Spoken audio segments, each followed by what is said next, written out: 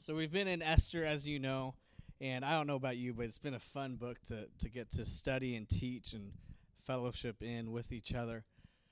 And the overarching banner, if you will, of making sure that we understand Esther and the takeaway that we get from it is the idea of God's providence. And as we've looked at, one of the roots, at least for our word for providence, is provideo from Latin, meaning God's foresight. And really, I think is now that we're in chapter 5 and 6, and we'll get to 7 and 8, we really kind of see that coalesce in the book. And what's important for us to remember is that the book of Esther was written as historical literature. So it's not wisdom literature. It's not a book of history as others are. But it's really written as a literary work, still inspired and breathed upon by the Holy Spirit through a human writer. But as we looked at, especially last week, the nuance, the literary devices that God wrote into the story to hopefully clue us in a little bit more, to give us, honestly, it's a little entertaining if you read it. But I think it also speaks to the message and to the glory of God within the story more than what we would get if we just read through it without taking the time to really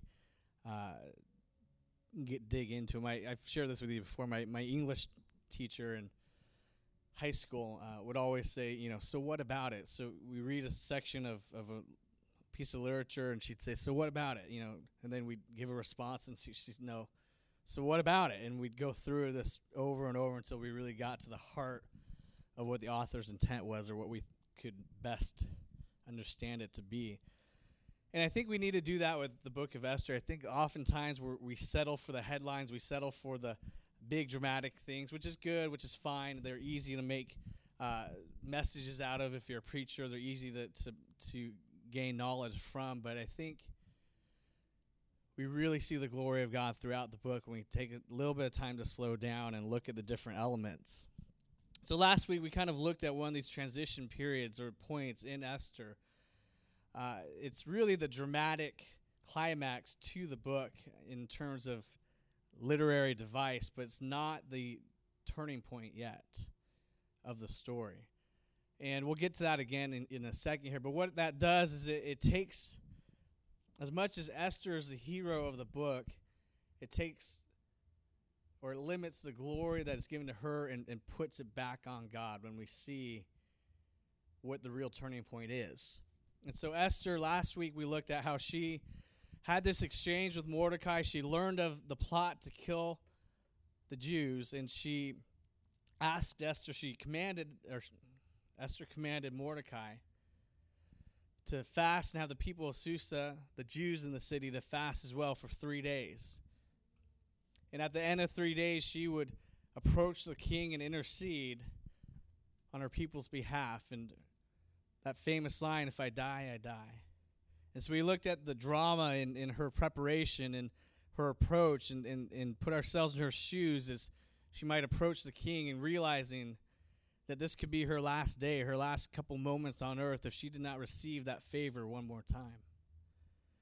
We talked last week about the fact that it's a historical fact, or at least there's a lot of historical support where they found reliefs written on the walls of pictures of the Persian king, and right behind the Persian king's throne is a guard, a grim reaper, if you will, with a massive sword or a massive axe ready to behead whoever didn't receive that favor from the king for approaching. And so we saw that Esther did receive that favor, that she, using that favor, invited the king, invited Haman to a banquet, to a feast in their name and in their honor. And the king again says, well, what can I do for you, Esther? Tell me, and I will grant it to you, up to half my kingdom, which is an idiom, a sign of generosity. And she says, well, this matter is so grave and so important that why don't I, if it pleases the king, why don't we wait one more day and I'll throw you another feast and we'll drink and we'll be merry, and then I will let my petition be known. And so that's where we come in today, is just after the first feast, before the second one. Haman being proud and excited, almost giddy, thinking that here he is. He gets to be a fly on the wall, not even a fly on the wall, but a fly at the table between the king, the emperor of Persia, and his queen. That the queen would see fit, would beckon him by name to be a part of this exchange. And so we pick up in chapter 5, verse 9. It says, "And Haman went out that day joyful after the first feast, and glad of heart. But when Haman saw Mordecai in the king's gate, that he neither rose nor trembled before him, he was filled with wrath against Mordecai." Verse 10. "Nevertheless, Haman restrained himself, and went home, and he sent and brought his friends and his wife Zeresh. And Haman recounted to them the splendor of his riches, the number of his sons, and all the promotions with which the king had honored him, and how he had advanced him above the officials and the servants of the king. Then Haman said, 'Even Queen Esther, let no one but me come with the king to the feast she prepared. And tomorrow also I am invited by her together with the king.'" Verse 13. "Yet all this is worth nothing to me, so long as I see Mordecai the Jew sitting at the king's gate." Then his wife Zeresh and all his friends said to him, "Let a gallows 50 cubits high be made, and in the morning tell the king to have Mordecai hanged upon it. Then go joyfully with the king to the feast." This idea pleased Haman, and he had the gallows made. So Haman leaves the first feast full of pride and joy. He gathers his family, he gathers his friends to gloat. He says, "Look at me, I've got 10 sons," which sons in Persia, if you had multiple sons in Persia, it was a high honor.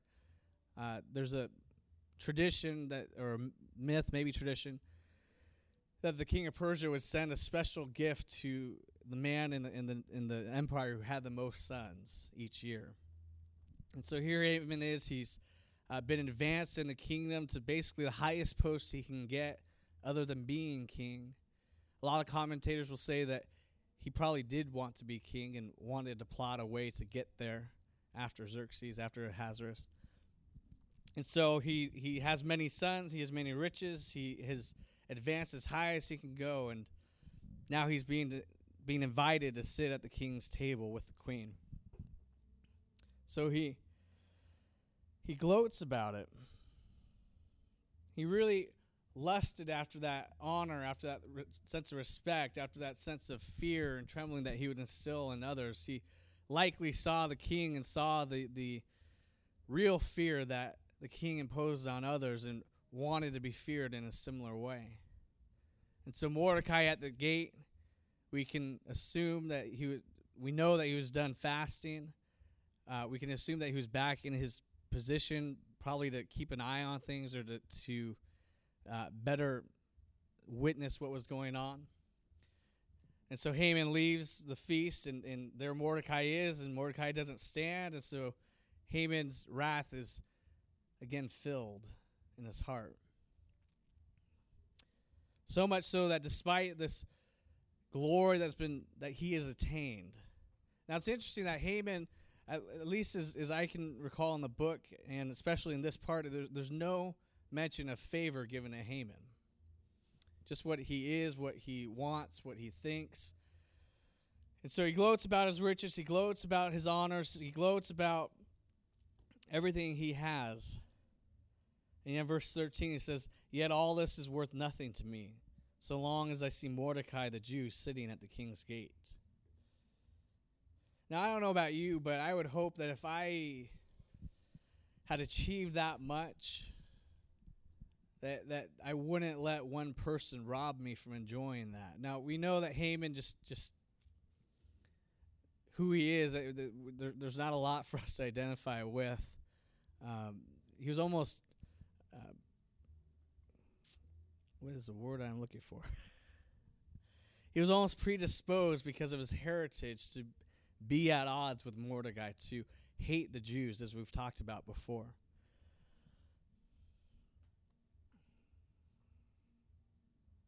So, what's the counsel that is given to him? It's interesting that throughout this book, the main figure in the section or in the vignette that we read is always looking for counsel from somebody else, from another man, at least between Haman and King Ahasuerus. It's interesting that King Ahasuerus, at least as the dialogue flows, never really challenges the advice he's given, but just takes it for what it's worth. And we see how that sets Haman up to fail in the end. So Haman here's his wife and his friends, and they say to him, "Let a gallows 50 cubits high be made. And in the morning tell the king to have Mordecai hanged upon it. Then go joyfully with the king to the feast." This idea pleased Haman, and he had the gallows made. The gallows being 50 cubits high were likely 75, 80 feet tall. Think about that, 7 or 8 stories high. Would have been probably the tallest, the biggest structure in all the city, in all the capital of the Persian Empire, even.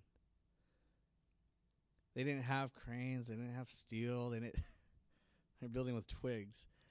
And so it would have likely risen above even the palace, this gallows 70 feet high. Now, that some might read a pike, because that would have been the what we better know as the Persian way. I don't know, honestly, that it changes anything fundamentally, but the idea is that the Persians would hang or would stick on a pike their enemies and put them on display to be seen throughout the city as a warning, as a way to instill fear. And so here Haman's advice that he receives and he follows through on is to devise a way for Mordecai to be hanged upon such an edifice, something so tall and high that it could have been seen throughout the capital. That's the extent to which he hated Mordecai. That's the extent to which it burned within him, that it took his joy or whatever pleasure he could try to find in his riches and his pride, and it meant nothing to him.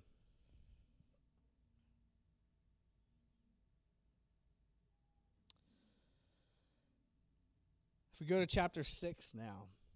So we have that in the backdrop. You can imagine the gallows being able to be seen from the palace. That same night as the king slept, on that night the king could not sleep, it says verse 1. And he gave orders to bring the book of memorable deeds, the chronicles, and they were read before the king. And it was found written how Mordecai had told about Bigthana and Teresh, 2 of the king's eunuchs who guarded the threshold, and who had sought to lay hands on King Ahasuerus. Verse 3. And the king said, "What honor or distinction has been bestowed on Mordecai for this?" So remember Mordecai, I think it's been at least 3 years, maybe even 5. I'm mixing up my timeline all of a sudden. It's been a number of years since Mordecai interceded for the king and heard of this plot being an official in the court and sent word through Esther that there was an assassination plot. Now, Jewish books of history and other sources, not the Bible, but some speculate that Haman was actually a part of this assassination plot, but was not implicated. And that goes to his lust for power, his lust for fear, for people to fear him, the idea that he himself wanted to be made king. And so Mordecai saves the king's life, and nothing happens. No recognition is given, no parade is thrown, no pat on the back, no award, no television press conference. He's just left to live his life. And so the king's young men who attended him said nothing has been done for him. The king said, "Who's in the court?" Now Haman had just entered the outer court of the king's palace to speak to the king about having Mordecai hanged on the gallows that he had just prepared for him. And the king's young men told him, "Haman's there standing in the court." And the king said, "Let him come in."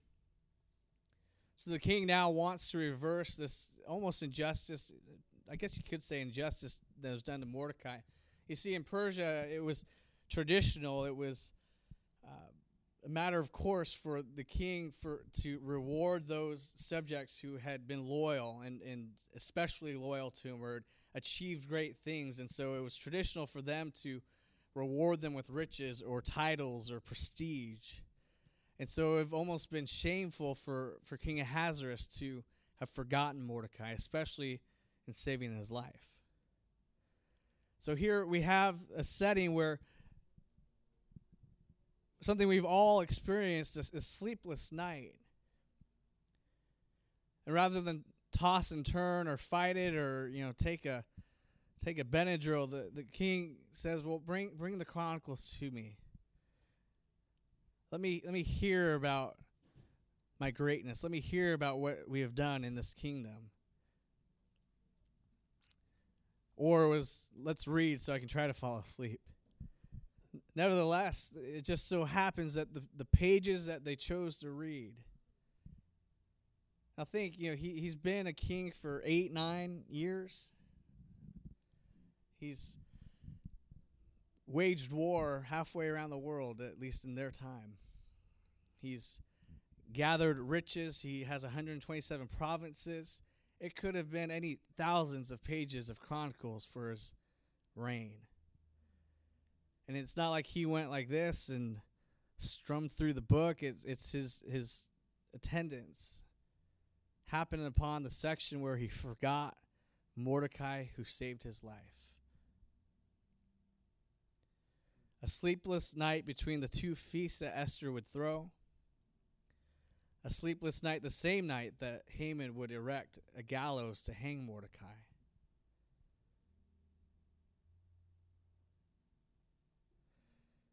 We know that the name of God isn't expressly written in the book of Esther, but how can we not see his hand at work for his people? So the king's young men told him that Haman is there in the court, and the king said, let him come in. So Haman came in. Now remember, Haman, having been advised by his wife and by his friends, had erected these gallows. His wife had said, go in the morning, get permission from the king to hang Mordecai.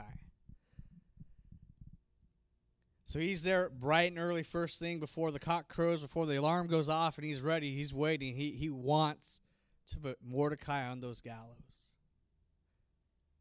I don't know what kind of story he would have told to what type of deception he would have employed, but we know he probably would have had to do something.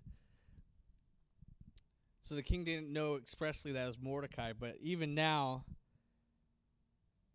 he's put in this place where the king asks him, what should be done to the man whom the king delights to honor? Haman said to himself, whom would the king delight to honor more than me? Let me think about that king. Oh, good king. Let me think about who you'd want to delight. Who would you want to honor that you delight in? Me, I've got the riches. I've got all those sons. I've risen to power in your kingdom. I've sat at the table with just you and your wife. Oh, let me think about that. It's interesting that he doesn't ask for advancement because we know that he thought it was for himself. There was no place for him to advance. So instead, he devises this show. Really, honestly, something that was probably in our eyes insubstantial. And so Haman says to himself, whom would the king delight to honor more than me? Listen to how many times he says that title, almost as if he's saying in his head, wow, the king, he wants to delight in me. Who else would he want to delight in but me?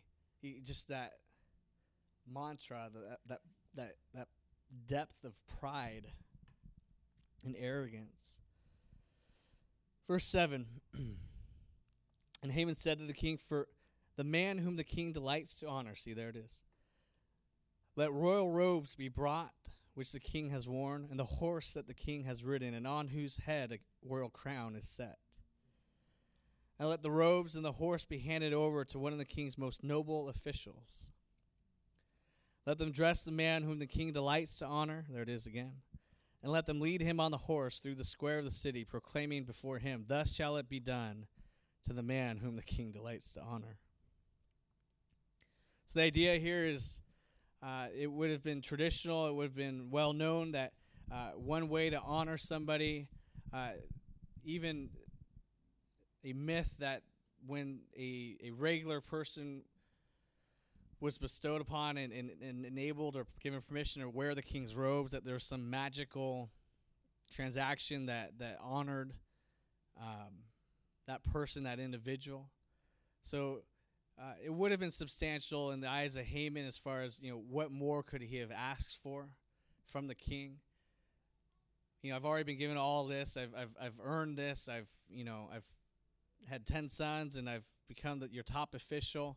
Why don't you parade me around and make sure that everyone in the city, everyone in the capital knows who I am, knows that I'm your right-hand guy, knows that you couldn't love me more, king.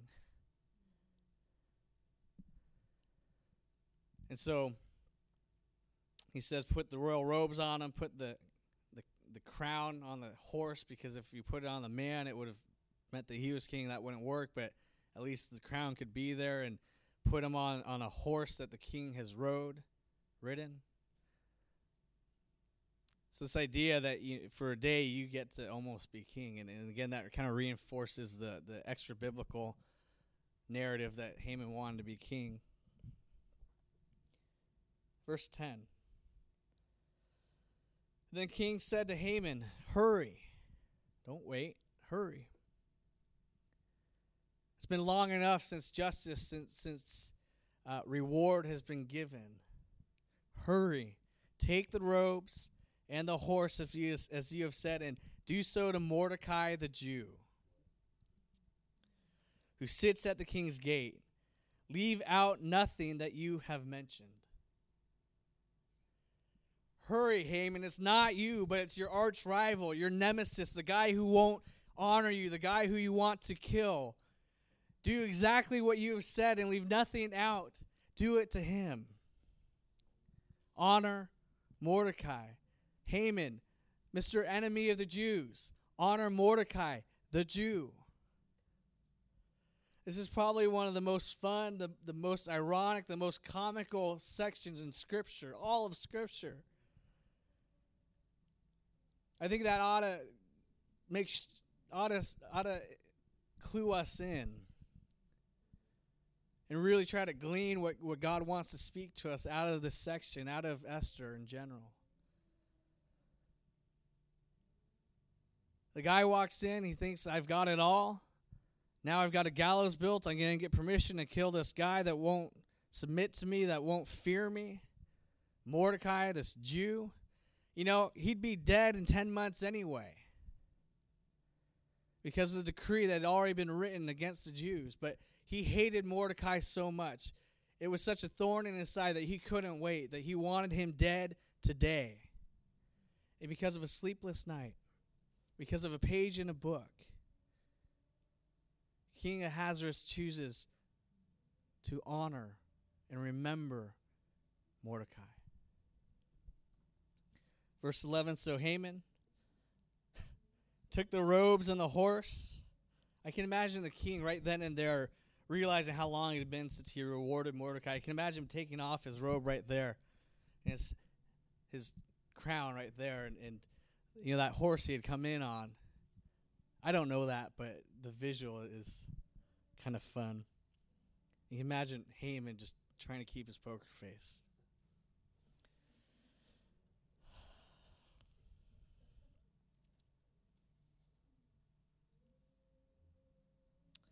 So Haman took the robes and the horse. He dressed Mordecai and led him through the square of the city, proclaiming before him, thus shall it be done to the man whom the king delights to honor. Can you imagine Haman having to work himself up to try to get to that point, to yell that out in front of him? It's got to be enough to lead that horse, but another to, thus shall it be done to the king, to the man whom the king delights to honor. Verse 12, then Mordecai returned to the king's gate, right back to the place he started, right back to the position he was given, right back to his humble spot. But Haman hurried to his house. I see a lot of hurrying in this section. The drama kind of builds up and speeds up, and He hurried to his house mourning with his head covered. And Haman told his wife Zeresh and all his friends everything that had happened to him. Then his wise men and his wife Zeresh said to him, if Mordecai, before whom you have begun to fall, is of the Jewish people, you will not overcome him, but will surely fall before him. Thanks, wife. If Mordecai, before whom you have begun to fall, is of the Jewish people, you will not overcome him, but surely will fall before him. She, at least, still not Haman, but she at least could see the writing on the wall. Maybe she had heard of times of old of the glory of the God of Israel going before his people, conquering everyone who stood in their way. Maybe she understood the historical friction between the Amalekites and the people of God. Maybe she could just see in the moment and see that whoever was behind this Jew was greater than he who was behind Haman. Regardless, she saw, she knew, Haman couldn't. Even in his distress, even in his humiliation, he was so blinded by his pride that he couldn't see what was unfolding before him.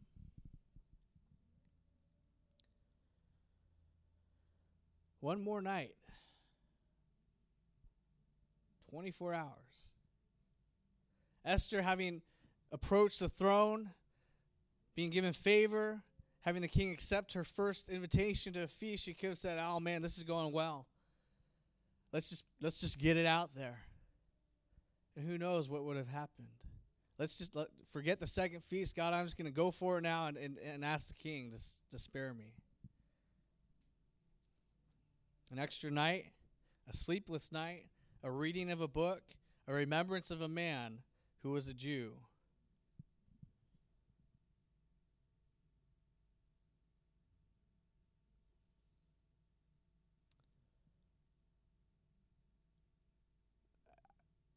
I'd say put yourself in Haman's shoes, but I can't.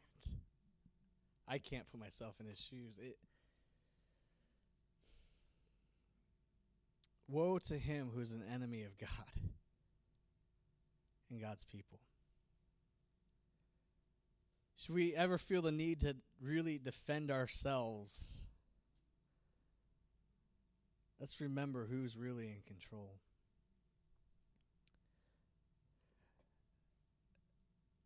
I could read this section of Scripture over and over, and just, if anything, for comedic relief, but just to stand in awe of who God is and how he orchestrates things. I was tempted to take us all the way through chapter 7 because just it flows and the pace quickens, but we'll tackle that next week. One thing I want to pull out of this scripture today is kind of the obvious, but we might as well make sure we understand it and do a heart check. But if there's any example in the Bible, it's probably Haman, of the fact that pride goes before a fall, isn't it? We know, we'll get there in the next couple of weeks, but we know that Haman is soon to be hanged on his own gallows. Galatians 6:3, Paul writes to the church, "For if anyone thinks he is something, when he is nothing, he deceives himself." We may not be to the level that Haman is at, but I think if we're honest with ourselves, we've seen in the past, and we know to be careful in the future, that there are times where we think we're a little bit more than we are, and we realize that the snare of deception that lays for ourselves, don't we? James 4:6. We all know this one, but he gives more grace. Therefore it says, God opposes the proud, but gives grace to the humble. Mordecai having this great procession, being walked on the king's horse in the king's robes with the king's crown all through the city, with his arch enemy having to proclaim how much the king delights in Mordecai. And it's very understated in the book of Esther, but it's something I hang on to, that visual of Mordecai dismounting, realizing he's still got 2 hours on his workday, and heading right back to the king's gate. Just a complete opposite of the man who was trying to murder him. Proverbs 26:12. Do you see a man who is wise in his own eyes? There's more hope for a fool than for him. I hadn't remembered that one, and when I read it last night, I think that's perfect for poor Haman.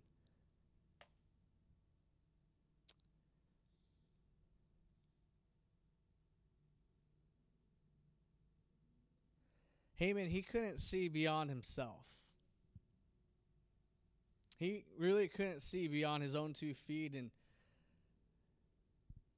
beyond his big head. I think that's probably why Mordecai angered Haman so much. Because Haman didn't have a perspective on the big picture.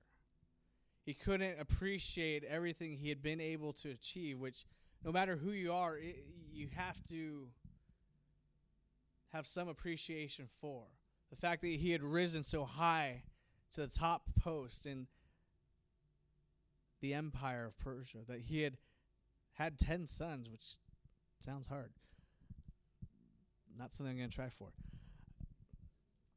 That he had gained so many riches that he could pay off the king to say, hey, give me permission to go kill this people who are of no value to you, king. Let me pay you and get rid of them for your sake, king.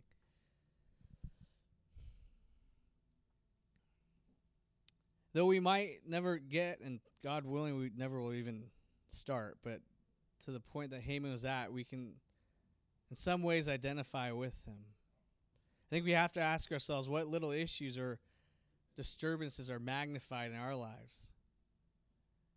And we need to ask ourselves, why are they magnified?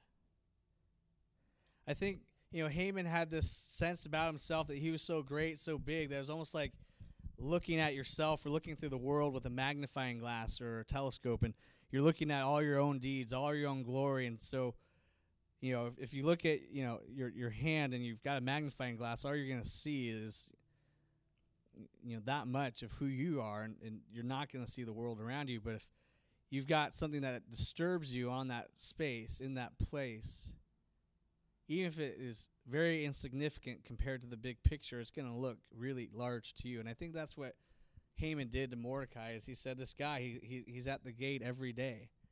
Every day he dishonors me. Every day he disrespects me and fails to fear me like he should, and fails to honor me like he should. Even though there's 100, even though there's 1,000 others who will bow as soon as I round the corner, this one guy. And his pride was so great that he couldn't look beyond the one person, that one little thing. And it ate at him so much that it caused him to be named the enemy of the Jews. It was really Mordecai's indifference toward Haman was really disproportionate to the glory, to the riches, to the honor that Haman had already achieved. Why risk all of that for one person who is a thorn in your side? We can look that, we see that pretty easily in this story, but in our own lives there are little things, little circumstances, people who treat us in one way or another, even friends that just rub us the wrong way sometimes, and we hold on to some of those things, don't we? We let them grow disproportionate to what God has done in our lives. We let a circumstance or a disappointment feed and influence our larger perspective, where God is saying, don't look at that, but look at me. I'm getting ahead of myself, but if you think back, and in a drunken feast, the king summons his queen Vashti, and she refuses to come just for one night, and he deposes her. And Esther, this Jewish orphan, somehow is plucked from her home and forced into this harem and made to prepare for a year, and spends one night in the king's bedchambers and is suddenly queen. And then for 4 years, all she has is that position but no purpose, as we talked about last week. And then she gets wind of this plot to wipe out her people. She prepares for 3 days and fasting. She goes before the king. If I die, I die. And she says, well, why don't you come to a party? I'm going to throw you. Maybe on a whim, or I'd like to believe led by the Lord, she says, let me actually wait one more night, king, and let me then tell you my petition. One sleepless night. One reading from a book. All in and of themselves, very honestly, if we look at them just in vignettes, very insignificant things. And yet God was working and orchestrating through them the entire time. Those things in our lives, those insignificant things, even the things that we can't see beyond that seem to hurt us or seem to bring us down or we can't understand or we can't see the purpose in. May God use those. May we have the patience and the trust in Almighty God, our Savior, to know that He is in control and He wants to use even those things in our life that we've written off. Or even those things in our life that are a thorn. See, Haman couldn't see beyond himself. He couldn't see with perspective. He couldn't see the bigger picture. His pride was so inflated that it altered his reality. And when you can't see, when you don't have depth perception, you fall.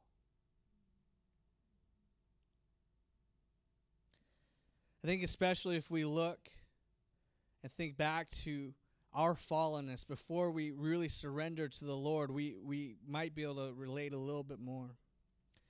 We realize that there are things, that there were prideful things, that there were thorns in our side that the enemy was using to keep us from the purpose of God in our lives.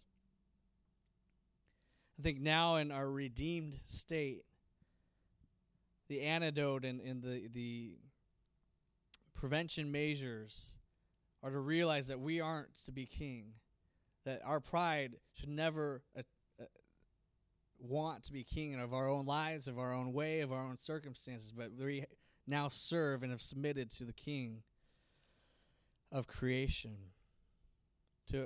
So the antidote, the readiness is to realize who is king in our lives. And we reaffirm that every day. We reaffirm that every time we come together and worship.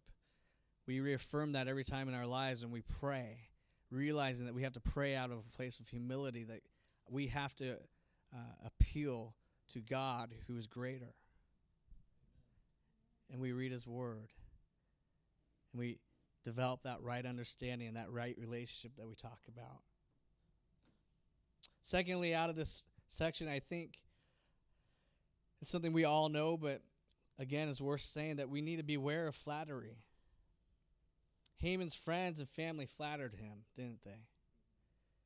Well, times were good. They were quick to come and quick to hear him gloat, and even sat and endured through it. Because they knew how powerful he is. They knew how rich he was. Out of that ego, they told him what they knew he'd want to hear. They told him, well, just get rid of this problem. Just build the highest gallows you can custom order. Put the man on it and be done with this. He's no use to you. He is worthless to you. He is your enemy. There's no point in continuing to let him be that thorn in your side.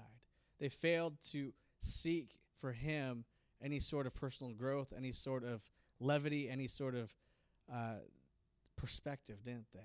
Instead, they would rather just tell him what they wanted to hear. Proverbs 29:5. A man who flatters his neighbor spreads a net for his feet. Haman's friends, even his wife, his family, helped ensnare him. They helped hasten his fall. They encouraged him to build the very gallows that he would be hanged upon the next day. What an irony. The people that he called to and summoned, he sent his messengers, hey, bring so-and-so, bring the governor, bring the senator, let them come here and let me tell them about my rise to power, my rise to fame, the fact that I sat with the king and queen, the fact that they want another dinner and have me in attendance, just me. Everyone's there to pat him on the back. Do we really think they were there to truly be a friend? They wanted to ride his coattails. They wanted to get something out of him. So they flattered him. They told him what he wanted to hear. Proverbs 27:6. Faithful are the wounds of a friend. Profuse are the kisses of an enemy. We could do a whole sermon on friendship and just that. Faithful are the wounds of a friend.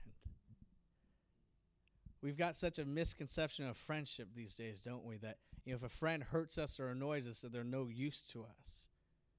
We won't go totally into that, but just flattery is such a deceptive, just an evil thing. Pride and flattery just go so hand in hand, but they just feel the flame. They just feel the hasting to our own destruction. If you're looking for people, and that's one of your criteria for friendship, is if they make me feel good, you're probably on the wrong track with who you allow to influence your life, who you allow to speak into your life. We must be discerning about the people we surround ourselves with and how they affect us. We must be discerning about how we affect others and whether or not we are speaking life and the word of truth, being led by the Spirit, or if we are casting a net before our own friends, or who we would call friends. Thirdly, out of the section, this is a theme we've already seen. It's a theme we'll look at again. Reversal. A decree had already gone out. A plan was already in place to murder Mordecai and to later wipe out all his people. Esther had already approached, but the destiny, the outcome had gone unchanged still.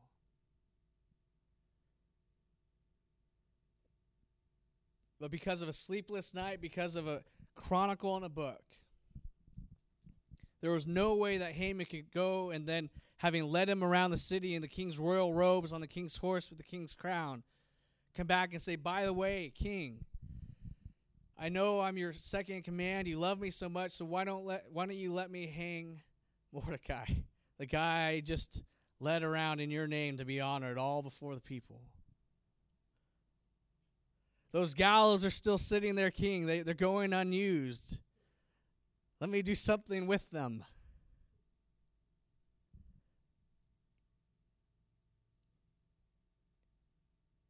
A sleepless night for a pagan king to honor a man he forgot who had saved his life.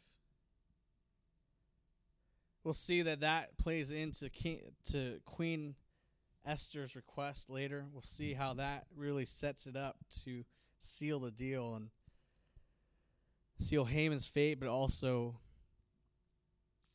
cement the outcome of reversal for the people of God. We think back to Joseph's word to his family, as for you, you meant evil against me, but God meant it for good, to bring it about that many people should be kept alive as they are today. Haman meant to honor himself, but instead he cast honor upon Mordecai, his archenemy, the man who he wanted to kill, to destroy, to annihilate. By honoring Mordecai, Haman was saving the man he intended to murder. Haman could have said, well, king, it's been 5 years. He's still a loyal subject. Maybe we just let this one go. It's no use admitting that you missed it, that you were wrong, that you forgot somebody. He's still forgotten. Nobody said anything. Let's just leave it be. But in his pride and his selfishness and his greed, his lust for attention, Haman assumed that the king's statement that he who the king delights in was meant to honor him. And in that assumption, in that pride, he gives Mordecai that place, that attention, that honor. And it was likely necessary to save Mordecai's life.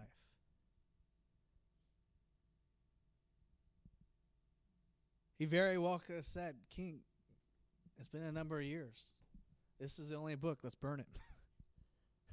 Forget it happened.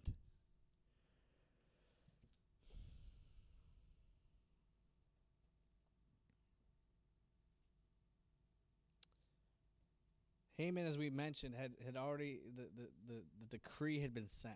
It was in the hands of every province. On this day, rise up, kill, destroy, annihilate the Jews, every one of them. It was already out there. He already had the king's ring, the king's authority to write that edict. And instead, he let pride get in the way. And not only would it mean that he failed in his purpose, Haman, but that he would lose his own life because of it. I think it's safe to say that God's providence is always working in our lives. That we shouldn't underestimate the idea, the significance of a sleepless night. But that we need to continually be mindful in our walk of the supernatural, of the undertones and the working behind the scenes of that God is working in our lives, that God is working in the people around us. See, that sleepless night, as we mentioned, it takes the emphasis off of Esther, even though she's the heroine of the book. It reminds us that God is very much there, very much at work.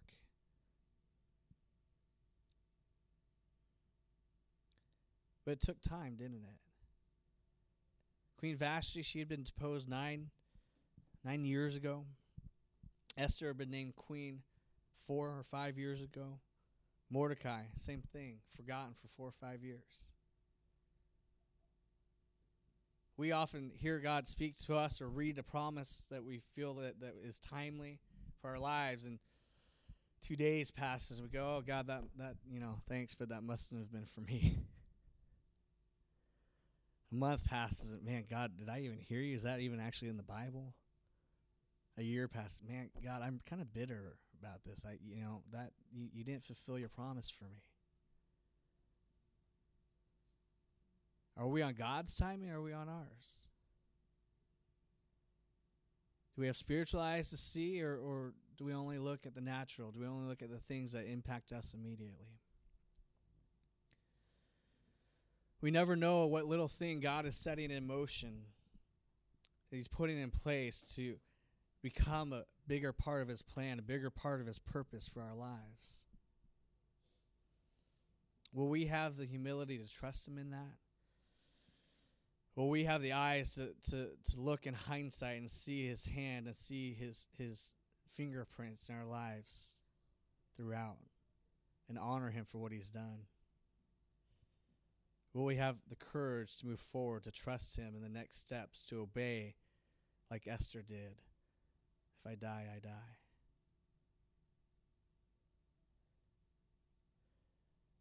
We'll leave on this note. The lasting thing about reversal, as we see it in the Bible, is that it's not just a redemption to restore to a prior place, to a status quo, but it's a reversal and a redemption to bring us to a higher level. The people of Israel, they were very much the bottom of the barrel. They were very much a forgotten tribe in a pagan nation. And yet, because of this series of events, Queen Esther is honored, Mordecai ascends to second in command of the empire, and the people of God are recognized as people who are honorable, as people whose God is intervening behind them and for them.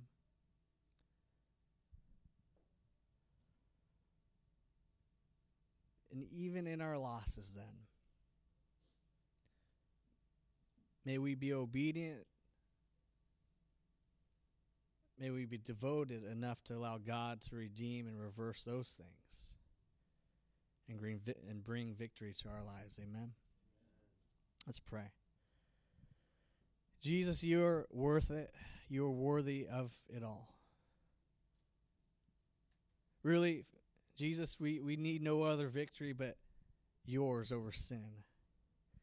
And yet you've chosen to lead us through this life, to sanctify us, to bring us closer to you, to instill holiness in us, to let us participate in your plan and in the spreading of your gospel and the growing of your kingdom. Thank you.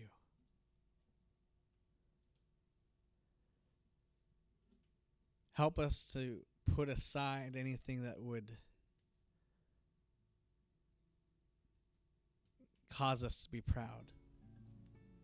Help us to be true friends to one another and speak truth in life rather than flattery. Help us to grab hold of the victories you want to bring about in our lives.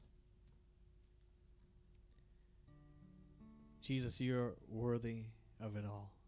May we be solely, may we be wholly devoted to you and to the furtherance of your name. Let's stand and worship this morning.